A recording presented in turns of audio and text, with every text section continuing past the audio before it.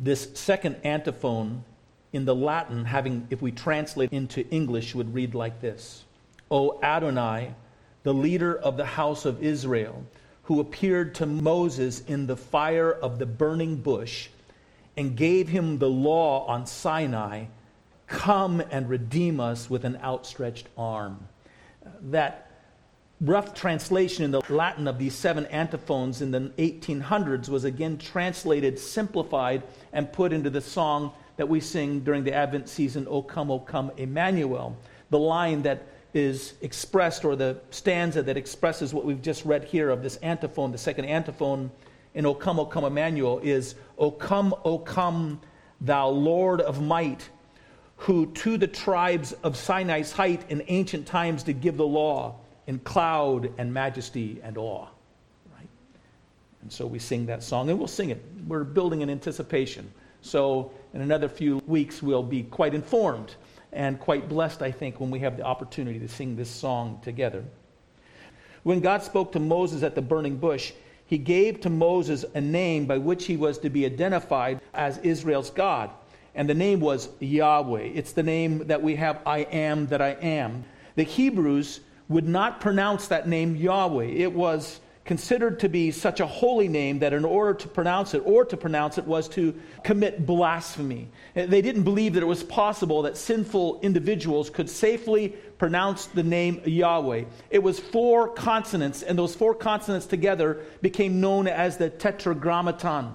And so they would not pronounce the Tetragrammaton. They refused to put between those consonants the vowels that would say those names. And so instead what they would do is they would replace the name Yahweh with the name Adonai, just a common name for Lord. And we are in the habit of doing the same thing. This Latin song that we just sang, it says, O Adonai, the leader of the house of Israel, who appeared to Moses in the fire in the burning bush. But we know that it wasn't Adonai that made himself known there, or that wasn't the name that was given. It was the name Yahweh.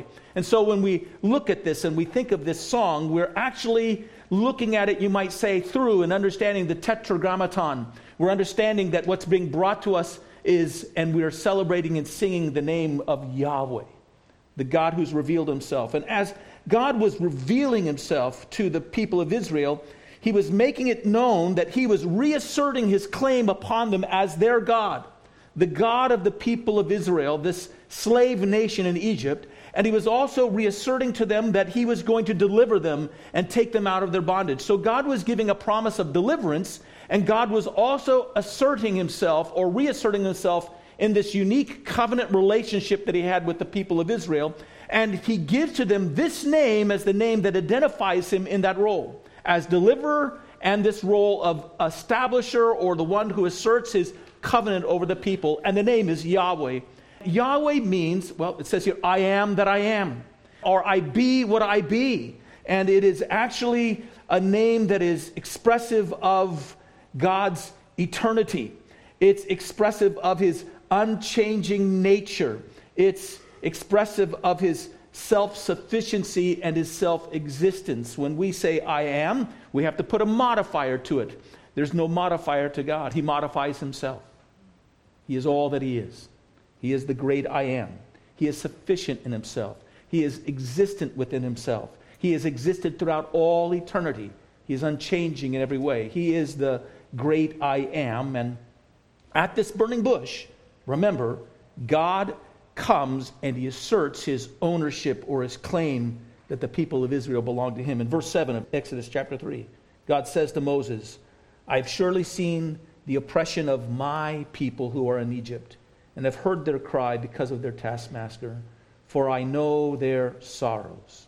So God is holding out this promise of deliverance, and he's reaffirming this covenant relationship, this eternal, unchangeable, self-sustained, self-existent God who gives himself the name Yahweh, gives the name of promise and relationship. I want to make a number of observations from this text and from other things that we're going to be considering, but we'll start at this text. And the first thing I want us to observe here is simply this. This self-sustained, self-existing, eternal God reveals himself in holy fire that inhabits the burning bush before Moses. As God is introducing himself, you might say, or reintroducing himself. It's not though this name was totally foreign to the people. Abraham had pronounced this name before. This name had been given to Noah as well, but now this name is introduced to the people of Israel, and as God gives this name and introduces himself, he introduces himself in a blazing flame of fire that's burning within this large tree or bush within the landscape, but not consuming it.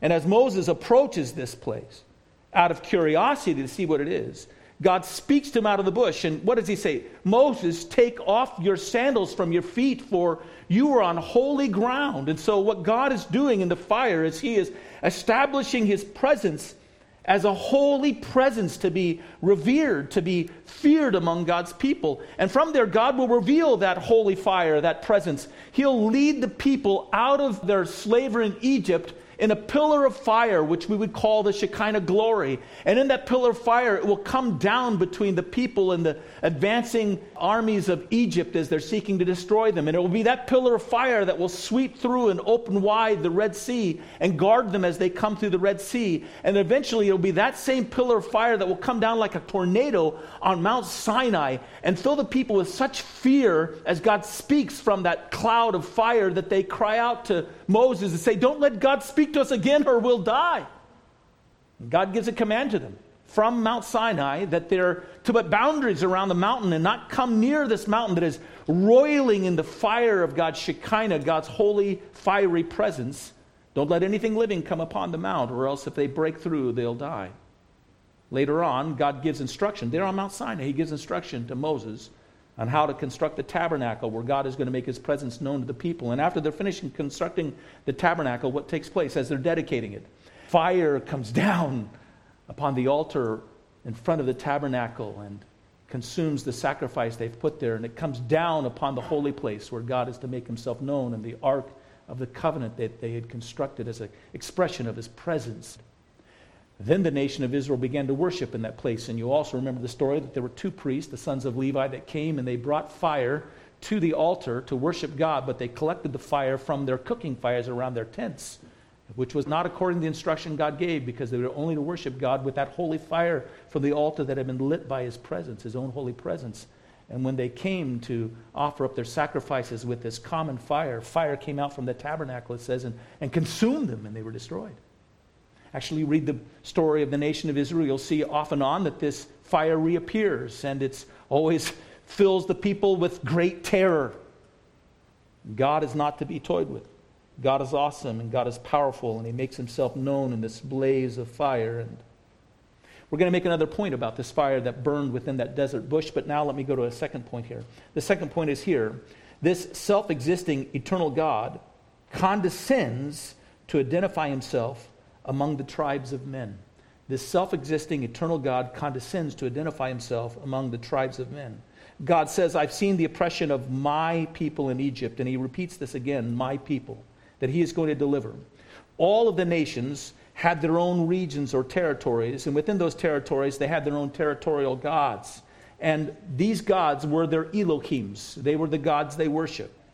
It's the same name that is used of the God of all creation when he identifies himself. In the beginning, God created the heavens and the earth. The Elohim created the heavens and earth. And God declares himself to be the God of Israel. He's the Elohim of Israel. And it's as if God, in a sense, walks among the nations, and he sees that all the nations are choosing their own territorial God. And I say this with all reverence, but it's as if God says, I will accept this approach to the gods. And I will, in a sense, throw my hat into the ring to be a God among a people myself. And I'll choose a people for myself that I will be the God to. The Egyptians have their gods, and the Amorites have their gods, and the Jebusites have their gods, and I'll be a God. I'll be a God among a certain people as well. And I'll choose a nation of slaves. I'll choose the weakest tribe among men, and I'll be their God. And God comes in this way. It's a profound expression of God's condescension, as in a sense he is making himself known fully to the nations, that he chooses to make himself known, you might say, as one of these territorial gods. One of these gods that is picked among the various nations, but in this case, instead of him being chosen by the Egyptians or the Jebusites, he chooses the people that will be his. They'll be the Jews, these slaves. I'll make them my people, and I'll be their God. It's a wonderful expression in my mind of this horrible, awesome, fiery, holy God who, in a sense, for the sake of being known by men, contracts himself to appear as a God and be a God for one small band of people, and to be among them, as we say, within the tent and the tabernacle and the ark of the covenant, and there to make himself known. And yet we know that God is doing something wonderful. God is condescending because this is the God who blazed on Mount Sinai. This is the God who led them forward through the Red Sea and destroyed the Egyptian army. And this is the same God whose holy indignation is cast against the various gods of Egypt and systematically defeats one after the other. Every single one of the plagues in Egypt is a plague that is directed towards the power of a various god that reigned or was worshipped in Egypt. And God defeats each one of them as he begins to deliver them until he takes them out of the land of Egypt to demonstrate that he's the God of gods and the Lord of lords. Yet he comes to this in this condescending fashion in order that he might be among them. And at the same time that this is a tremendous condescension of God, what a tremendous exaltation for the Jews. The God who has pledged himself to them is the God of gods. He's the creator of all being. He's the Lord of all. He's the great I am. He is the God whose name is fearful and unspeakable. He's the God of the tetragrammaton that you cannot even say, who is self-sustained and self-existent, who comes before and after all things. The powerful, the only all-powerful God has come among them to be their rescuer and to bind himself to them in covenant relationship with the name Yahweh. I am that I am. Tell them I am has sent you. What a wonderful thought. What a wonderful expression. Here's a third observation, and now we go back to that fire that's in the bush. Moses met before this fire as he was out tending a flock, working as a shepherd. It's an interesting thing when you read through the scriptures. You'll see the image of a shepherd repeated. And although some of them may just be incidental, and some of them may cast our image just towards some expression of leadership, there's something about it that's reflecting a broader truth that I want you to see here. That's true of God himself and how God reveals himself. And here, as Moses is tending the flock, he sees this fire and he comes before this fire. And this is our third observation. The fire that was burning in that bush revealed that this holy, fiery God is tender with his own people. It burned in the bush, but it did not destroy or consume the bush.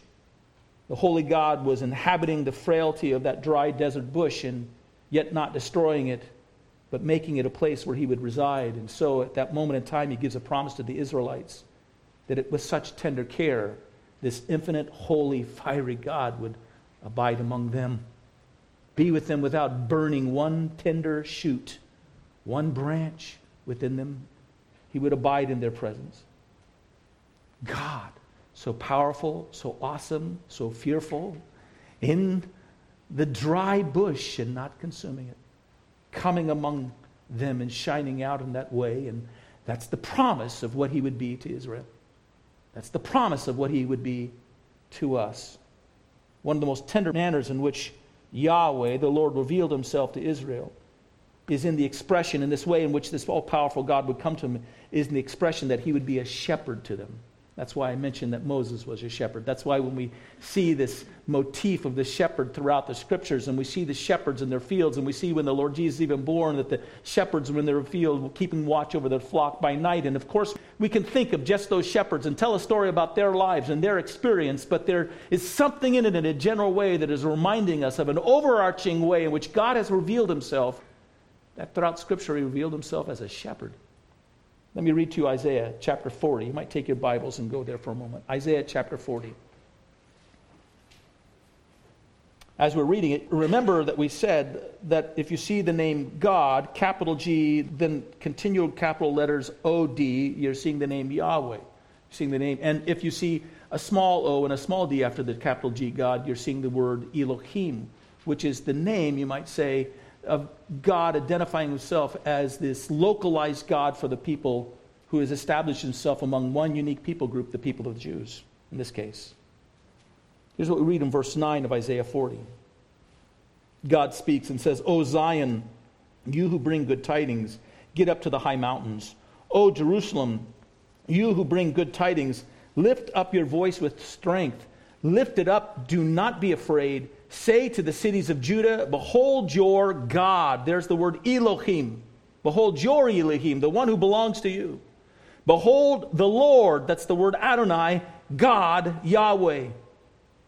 Behold, the Lord God shall come with a strong hand, and his arm shall rule before him.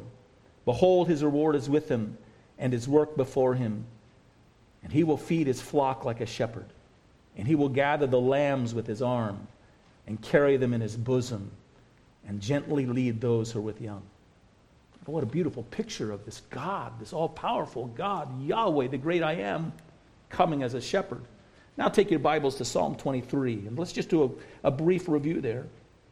The word there in Psalm 23 is, the Lord is my shepherd. We know it. Many of you have memorized it in the Old King James. The Lord is my shepherd, I shall not want. I shall have no needs. I shall have no need. And the word there really is the Lord shepherd. It's a compound name for God. It's the Lord as shepherd.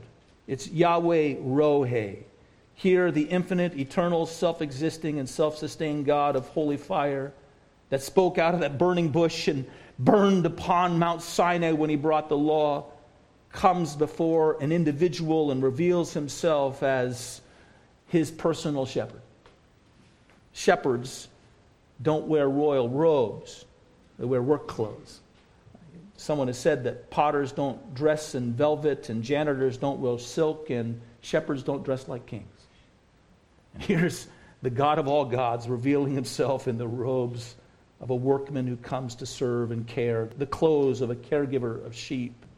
If you read through the Old Testament, you'll see that there are 8 various compound names for Yahweh. It's where God takes this great I am name, and then he compounds it with a promise, a covenant promise that he gives to his covenant people. And so there are 8 of these compound names, and here's one of them. The Lord is my shepherd. It's Yahweh Rohe. I will be a shepherd to you. I am the shepherd to you. There are 8 of these. There are 7 more of them, and these 7 names are not mentioned in Psalm 23, but you'll see all 7 of them, the other ones, are present in Psalm 23. So there's Lord my shepherd, which is Yahweh Rohe, and then there is Yahweh Jireh, or the Lord will provide, and then there's Yahweh Shalom, which is the Lord our peace, and there's Yahweh Rophe, which is the Lord who heals, and there's Yahweh Tzidkenu, which is the Lord our righteousness, and Yahweh Shema, which is the Lord who is ever present with you, and Yahweh Kadesh, which is the Lord who sanctifies or makes holy. And there's Yahweh Nissi, which is the Lord our banner, or the Lord who exalts us under himself. These last ones that I just mentioned to, as I said, are not mentioned in Psalm 23, but if you go and read Psalm 23, they all appear under the expressions and the ministry of the Lord who is our shepherd. And you'll see this. Let's look at it very quickly. The Lord is my shepherd. Yahweh Rohe is my shepherd. The Lord will provide. I shall not want. He makes me lie down in green pastures. The Lord our peace. He leads me beside still waters. The Lord who heals. He restores my soul. The Lord who is righteous. He leads me in the path of righteousness for his name's sake. The Lord who is ever present. Yea, though I walk through the valley of the shadow of death, I will fear no evil, for you are with me. The Lord who sanctifies, who makes holy. Your rod and your staff, they comfort me. And I would just pause to say that the shepherd used his crook as a means of guiding and watching over sheep. And when a sheep was wandering away, he would grab that sheep by his crook and he'd bring it back into himself. And so how do we fall away from holiness? Well, we fall away from the Lord. And how does the Lord bring us into holiness? He reaches forward with his disciplining rod and he draws us back into himself. He's the one who makes us holy through his divine and loving corrections. The Lord our banner. You prepare a table for me in the presence of my enemies. God vindicates us. God gives us a song of joy to sing in the presence of our adversaries. God feeds us and nourishes us before a smirking world, and in the end, we can say that he anoints, as a result, our head with oil. Our cup runs over. Surely goodness and mercy shall follow us all the days of our life, and we will enjoy the richness of this covenant relationship in the house of the Lord forever and ever. This is an expression of the tender way in which Yahweh has come among his people, in which Yahweh made himself known among his people. I just want to say something here. This is how the God of gods, the great I Am, came as a tribal God to the people of Israel and made himself known. He came as a shepherd to tenderly care for his sheep, but they took this profound, supreme condescension of God, and somehow in their minds they downgraded the holy God of the burning bush and this God who gave his law at Mount Sinai, and they began to treat him in this condescension and drawing near to them in this way, as if he had diminished himself to become an equal with the tribal gods of their neighbors. And so when they weren't experiencing God in a way that suited them and delivered on their desires or their needs or their demands, they would revert back and go back to those tribal gods of their neighbors. And they'd go to those gods to get the appeasement for their satisfaction or their desire or their pleasure or their pursuit of power or recognition or whatever it was. Their protection, they would go back and seek it from these tribal gods whenever it suited them. They'd turn back to worship these territorial gods, and they'd seek their favor instead of living in covenant surrender to the great I Am who had come among them to be a shepherd. His very condescending and lowly approach somehow in their minds got turned around. How odd that they still would not say the name. They somehow paid some allegiance to the tetragrammaton in terms of what they said with their lips, but their hearts were far from him. And they treated him just like another territorial god to be traded out when he wasn't delivering like the gods of other people were having delivered to them. And so they rejected the holy and infinite God that had come among them in condescension. It's stunning, but it's true. Because of their sins, they like sheep went astray. They became slaves once again to other nations and to the tribal gods of those nations, just like they had been in Egypt. And God then does something wonderful. This is the fourth thing I want you to see. God promised to come again to their rescue. God promised that he would come and rescue them through his Messiah. And God made it known to them that his Messiah would be to them a tender shepherd. And he would come back and rescue them like a tender shepherd all over again, watching over his flock. Let's just look at a couple of passages. Go to Ezekiel chapter 34. Where we have this promise of God to his people. This is Ezekiel writing to the people who have been taken away in the tribe of Judah, and they've been taken away in captivity to Babylon. And there in Babylon, Ezekiel is writing this vision of a day in which God will come, and God is speaking through him to restore the people like a shepherd. And yet as we see this, God is building a model in which there's a bridge that's made between what God promises himself to be and what they will receive through the Messiah that is coming to rule and reign over them. Beginning in verse 11, let me read down to verse 16, and then we'll go to verse 23 and 24. Here's what God says to him. For thus says the Lord God. The word there is Adonai Yahweh. Again, we're back to that covenant name. Thus says the Lord God, indeed, I myself will search for my sheep and seek them out. As a shepherd seeks out his flock on the day that he is among his scattered sheep, so I will seek out my sheep and deliver them from all the places where they have been scattered on a cloudy and dark day.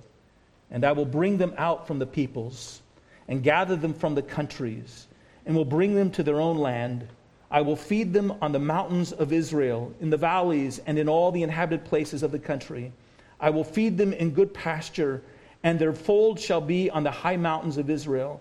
There they shall lie down in a good fold and feed in rich pastures on the mountains of Israel. I will feed my flock. I will make them lie down, says the Lord God, Adonai Yahweh.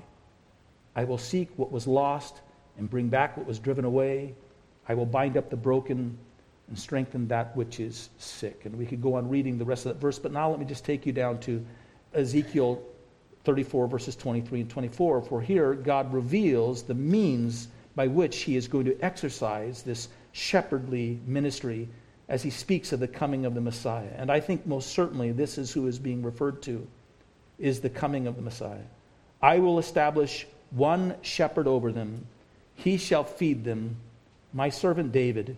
He shall feed them and be their shepherd. And I, the Lord, will be their God, and my servant David, a prince among them. I, the Lord, have spoken. Take your Bibles and go over to Micah. Go to chapter 5. And let me read to you verses 2, 4, and 5 of Micah. And you'll remember these. This is the promise that was delivered to the wise men when they came seeking the one who had been born King of the Jews. It tells you that the people of Israel were waiting and longing for this coming shepherd. But you, Bethlehem Ephratah, though you are little among the thousands of Judah, yet out of you shall come forth to me the one to be ruler in Israel. And now down to verse 4. And he shall stand and feed his flock in the strength of the Lord, in the majesty of the name of the Lord Yahweh his God. And they shall abide, for now he shall be great to the ends of the earth, and this one shall be peace. The Messiah is coming. God was a shepherd to his people. His people have treated him like another tribal god. They followed back into bondage and slavery. God is going to still come to his people and rescue them through the Messiah, and he will come among them with God as a shepherd to deliver them as a flock. So we come to the story of the Lord Jesus, and the Lord Jesus makes himself known.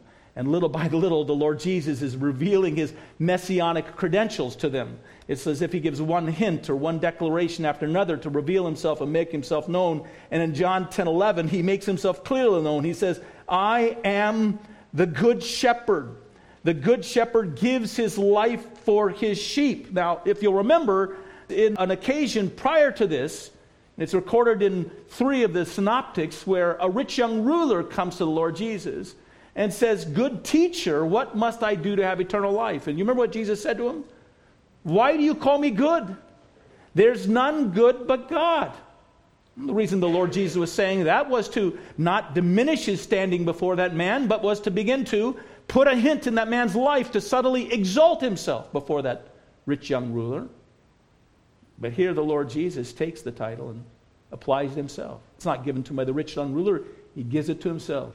I am he wouldn't say, why do you call me the good rabbi? Now he says, I am the good shepherd.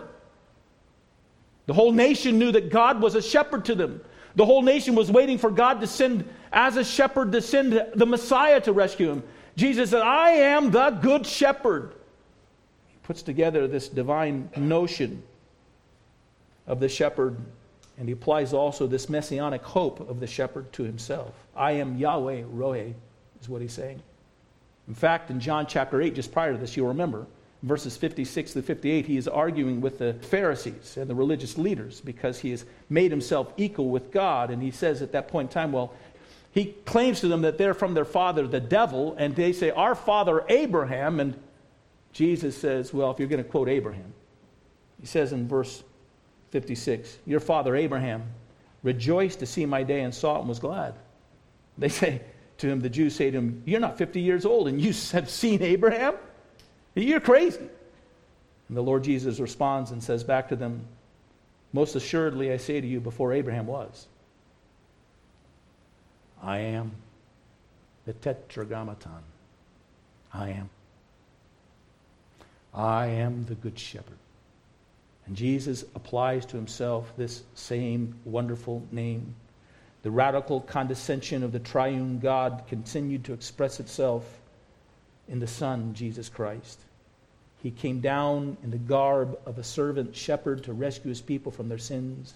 He came with the towel wrapped around himself to serve and not to be served, and to give himself a ransom for their sins. He came not only as a shepherd, he came as a lamb to be slain for us. And he as well was rejected by those he came to. And he's coming again still. He's coming to finish the delivery of those who trust in him and turn from false gods of destruction and seek him to bring them home into his glorious heaven, where they will ever be with their shepherd, their provider, their peace, their healer, their righteousness, their ever-present Savior, their holiness, their banner of exaltation, to be with the promised Yahweh of Israel over us all, our shepherd, and a shepherd to the ends of the earth, so that he is great in peace before all of his creation. That's what we're waiting for. That's what we're longing for. And so the church sang, O Adonai, means Yahweh, O Adonai, the leader of the house of Israel, who appeared to Moses in the fire of the burning bush and gave him the law on Sinai. come and redeem us with outstretched arms. Let me make quickly some application for ourselves. God's condescension to Israel did not equate him with anything else. God did not come to us in Jesus Christ so that we may treat Jesus Christ as any other man. Even though we know that we may approach him and touch him, the marvel is that God became flesh and we beheld him as the only begotten of the Father, full of grace and truth. And as we see him and behold him and come near him, it's a wonderful thing that we can now come before God face to face, as if God is reasserting his commitment to, in a sense, be a tribal God, to be localized before us. But as he comes before us, we're not to think that he's just like any other man. We're not to come before him and seek him out as one whom we simply exalt for being a heroic figure, or we look up to in order simply to honor as any other man. He didn't come to occupy a place in the pantheon of our gods. Don't confuse the great condescension of God with any diminishment of God. Do not mistake the condescension of God in Jesus Christ so that we may approach him and he may approach us, to infer that God may be approached like any of the idols of this world. We don't say, choose Jesus in the place of fame. Choose Jesus in the place of pleasure. Choose Jesus in the place of family or riches or honor or power or security or comforts. All those things that you're seeking from all those false gods, go to Jesus instead for those things. We don't say that. That's a prosperity gospel. We don't offer it. He hasn't come to replace your idols. He's come to destroy them.